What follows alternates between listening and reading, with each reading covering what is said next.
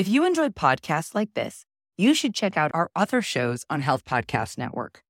For example, Hopeful Hints, hosted by Dr. Tara, guides and supports those on the often challenging and isolating journey of women's health concerns and infertility.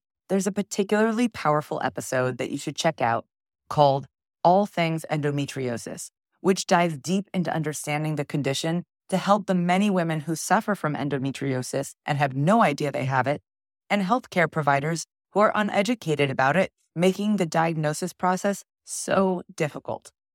Check out Hopeful Hints on your favorite podcast platform or visit healthpodcastnetwork.com.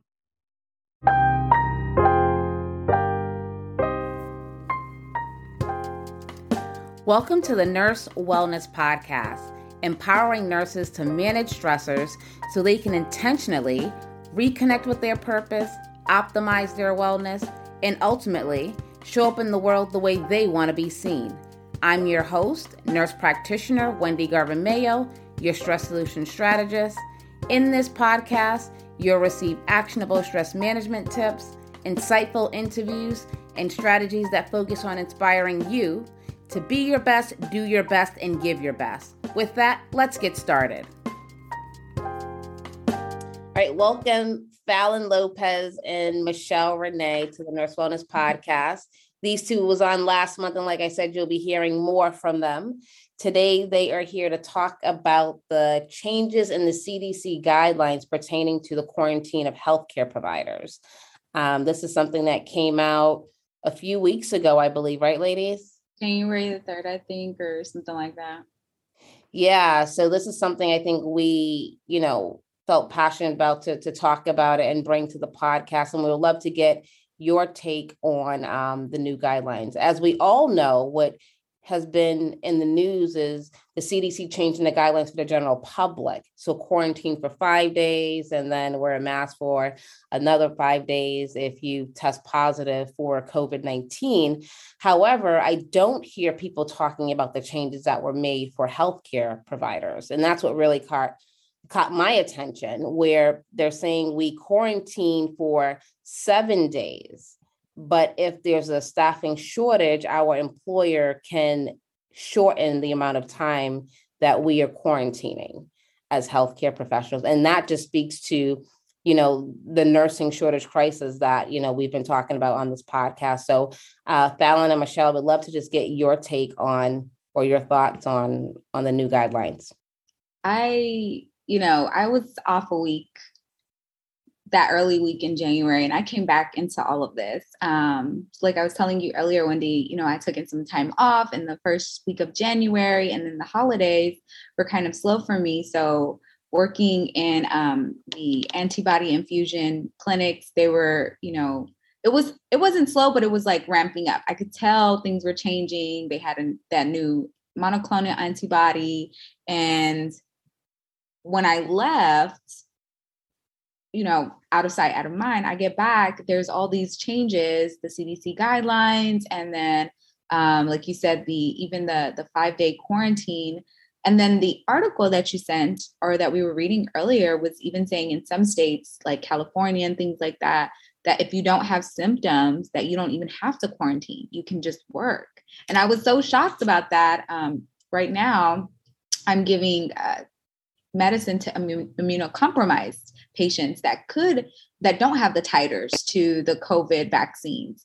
And, it just blows my mind. Like, if it's not happening in Texas here where I'm at yet, but because there isn't such a shortage just yet, but according to that, and we should add that journal or that article later for people to read in the show notes. But if there's a shortage, that the people that are COVID positive, even if they don't have symptoms, they can still work and take care of patients. But the crazy thing is, like, they could take care of COVID patients. So it's just like all of this like gray area, and it just seems so confusing. And it seems so like who's going to protect us? Like, I honestly feel like that. And I'm like, who is going to stand up for us? Who is going to say like, y'all, this is not enough? And I think a few nursing organizations have said like the ANA, right? They said they don't they are not enforcing this, or they don't support this. Yeah, they don't agree. They don't agree with that. They actually wrote a statement, which was really nice, but I think it's important, for us as nurses and healthcare professionals in general to stay up on that. So they wrote the letter, now what, right? So now what's going to happen after that? How are they following up? So I think it's our responsibility too, to kind of be plugged in and engage for an organization like ANA who's supporting this. And I just want to, really quick read exactly what the CDC guidelines say, because I don't want to start making stuff up. But it says here, and I'll put this in the show notes, healthcare workers with COVID-19 who are asymptomatic can return to work after 7 days with a negative test. And that isolation time can be cut further if there are staffing shortages. Ooh. Healthcare workers who have received all recommended COVID-19 vaccine doses, including a booster, do not need to quarantine at home following high risk exposure. So that's what it's saying. I want to say it's a bit unsettling. I think the fact that they mention staffing shortages, that's what really got my attention. Michelle, what's your take on this? So, I read the article that Wendy sent, and I went back and read the ANA's statement, and a couple of things came to my mind immediately. When you don't feel well, you don't give the best care, right? So we're compromising care in that way. Second of all, the thing that Fallon said about what about our immunocompromised patients? Who's protecting them if we're infectious ourselves? And then the third thing that really, so as nurses, right, if you're not bleeding, you're fine. Keep going. Yeah. Right? And so if we have that mentality and we feel bad, because we always feel bad about something. So we feel bad because we know that work is short, and we come in knowing we don't feel well, but we deny in our heads the symptoms, or we deny that we're not 100% because we don't want our coworkers to be short-staffed. That puts everybody at risk. And if you're still contagious, and yes, you're supposed to wear an N95 mask, but everybody knows you take the mask down, you have to eat, you have to drink. That's like saying, put your N95 mask on and don't take it off the whole time, because you're actively shedding virus, right? Don't take it off the whole time to eat or drink. And I just want to say, okay, yes, the guidelines say if you don't have symptoms, you can come back to work after 7 days. I saw in the article 5 days, but I'm glad you clarified that, Wendy, for sure. I'm sorry, it's 5 days for the general public, but specifically for healthcare professionals, it's 7. Oh, they gave us 2 days. They gave us 2 extra days. Okay, cool. But like I said, if you're asymptomatic and you come back to work, and yes, you have your boosters, my nurse brain is like, well, does that mean you cannot give it to anybody? Just because you're asymptomatic, does that mean you have no chance? Absolutely. Of like Michelle was saying, if you eat or drink, or if you just scratch your nose, or that you have no chance of giving it to anyone else. Is that proven facts? Is that what we know? Or is that they're just basing it off of whatever, I don't know, their statistics? To me, I'm we don't know how everybody is going to react to, if we are contagious, or they're saying we're not contagious, right? I think things are just continuously evolving. And I feel like the general public, and even us healthcare professionals, we're not evolving with it. So the whole change in the guidelines, we woke up one morning and it was just a change. And my issue is that they were saying there's research on it. One, where's the research? Where's the reference so we can actually see it? And two, I don't know about you all, but I didn't hear them working on this type of research to cut down the quarantine time. So it just seemed like all of a sudden. And then it's saying, I know, the nursing shortage specifically, but I think it's just all healthcare professionals. It's a problem, but we also don't want to compromise safety. And from everything that I saw, I listened to Dr. Fauci very closely. And, he's not saying that you can't, transmit COVID-19 when you're asymptomatic. So you can still transmit. And that's the thing. No one really knows. It's new. So we should be more cautious, I think. And I think about my cancer patients, right? Because that's the realm I'm in. I take care of cancer patients. Even for me, I was sick for a few days and I'm scheduled to work, but I'm like, well, I don't want to go in because I don't want to give a cancer patient COVID or anything I have, right? But, with that population, you just want to be very, very careful. So I think that's what we need to do, like being more on the cautious side. But I understand, like you said, the nursing shortage, like I understand that. But at the same time, like, do we have to go down with the boat sinking as well? Do we have to? It goes back to that, that nurse, like martyrism. I feel like do we have to go down? Like, or does it make us a bad person if we say like, hey, like, are we at risk of losing our jobs? Are we at risk of just like looking like a bad nurse? I don't know. These are my thoughts. What are your thoughts on nurses being fired and walked out of the building because they're not vaccinated? What are your thoughts on that? That's a little controversial, but I would love to know your thoughts. I'll tell you mine while you're thinking. I'll let Michelle go on that one. Yeah. Well, for me, I feel like the slap in the face for our colleagues, because these are the nurses who put their lives, their family lives on the line, right? When COVID first hit, they were in the hospital, right? Taking care of people. They weren't vaccinated. They didn't know what the hell COVID-19 was. They know it was deadly and they're taking care of people with it who are dying, right? And then here we have a vaccine, which is great science. Thank God we have the ability to have vaccines. But then becomes their choice, right? It's choice. But then to say, if you don't, then you lose your livelihood. Mm-hmm. I think I understand that. Yes, we want people to be vaccinated. I get that. I'm pro-vaccine, by the way, just FYI. But it's not the what, it's the how, I think. Mm-hmm. It's the how. And I don't agree with how it was done, that nurses lost their livelihood, especially since we're in the middle of a nursing shortage crisis. But it's the how. So it's really a slap in the face to those nurses who were literally walked out of their institutions because they did not want to get vaccinated. I think we need to explore the why. Right. And let's try to fill that gap. Let's have some compassion, some understanding for these employees who put their lives on the line. So that's my personal take on it. But I would love to hear yours if you want to share.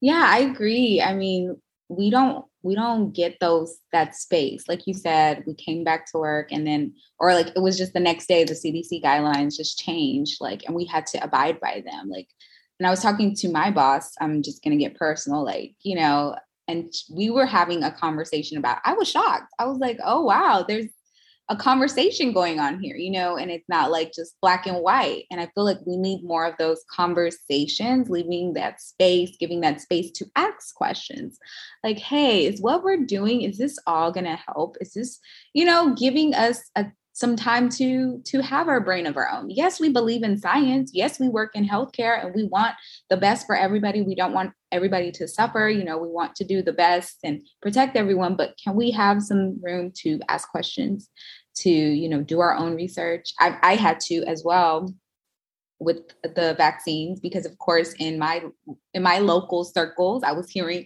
chatter here and there. So at that time I had, I was given, or I had the opportunity to do my research. And I feel like we need to allow that space for all of us. Like, we're humans. Come on. Yeah, I would say so. Very controversial and something that I think of quite often, right? So I am for people making choices that are right for them. And I don't think that companies should have the, overall say of what you do with your body. I find it interesting in the recent events of the CDC changing the guidelines that you can go to work infectious, basically, with an N95 mask on, but we didn't give that grace to people who didn't want to get vaccinated. I feel like there was things that we could have done to say, okay, you don't want to get vaccinated. That's your choice, but these are the rules that you're going to have to live by in order to keep your job. And I think, or even open up that conversation, right? So that they had choices. And some people, they didn't say they would never get the vaccine. They said they wanted to see what happened. Mm-hmm. And the thing is changing so much and so rapidly that why wouldn't we give them the grace? And then on the other side, it feels like, well, okay, so now all these nurses that have gotten the vaccine and the booster are being punished because they have to get right back to work because your institution decided, right, to get rid of nurses, to fire nurses because they didn't fit what you wanted. Mm-hmm. So I think the conversation, like this should even open up a bigger conversation. Okay, where do we go from here? And who do we call up? Like, who are they calling up? So you lost some pretty good nurses. There's definitely room for bigger conversation here and to look at it from both sides and see what compromise. Life is about compromise and see what compromises can be made. Yeah, and I was taken back a little bit when I was having a conversation with a teacher who was saying, she's not vaccinated. A lot of people in her building's not vaccinated, but they were testing, right? So they had frequent testing where I don't believe we had that option. A lot of places was you need to be vaccinated or else, right? There was no middle ground. It's black or white. But, even on social media, you see nurses recording themselves being escorted out. It was so disheartening to see that. Mm-hmm. So disheartening. But there's always another way. So I think that's my thing. And I understand, public health and all of that, but we've never been here before. So we definitely need to show compassion, especially to the people who are caring for society, right? Healthcare workers. So that was really sad to see. And, I just thought of that with the change in the CDC guidelines. Because they actually, made a separate section for healthcare workers and, your quarantine, even though you're testing negative, but you were positive, but they need you to come in 2 days and they have the authority to do that. So again, taking away that control just to fill the gap, which they may have already caused by firing nurses or getting rid of nurses that didn't get the vaccine in the first place. Yeah. And I know we're talking about nurses, but it was all healthcare professionals too, because I saw even some doctors recording themselves being escorted out. And that was it was terrible. Yeah. It was really terrible to witness that. So another thought that I just had was we are so focused on getting back to normal, right? We're so focused on things being how they were, instead of using this opportunity to, where can we do better? What can we change? Because if it opens up the broader question, yes, it might be a little more work initially, but if it opens up the broader question of why are we losing healthcare workers?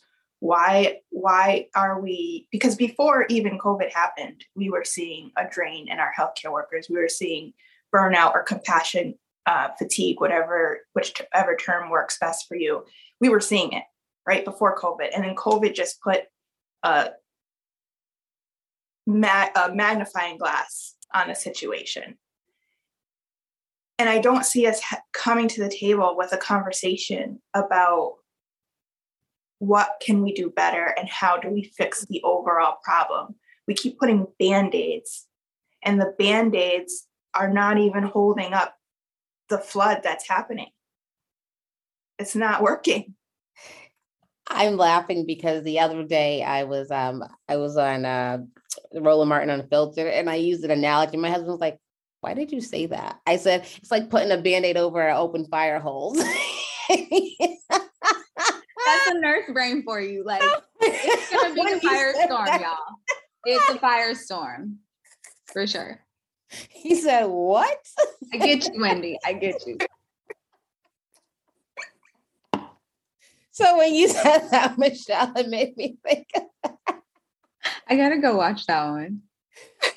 Oh my goodness. Yeah. So even on that show, I was talking about the travel nurses of, how we're using them, and that's causing issues too within, our profession, where travel nurses can make, what is it, $500,000, about $500,000 a year.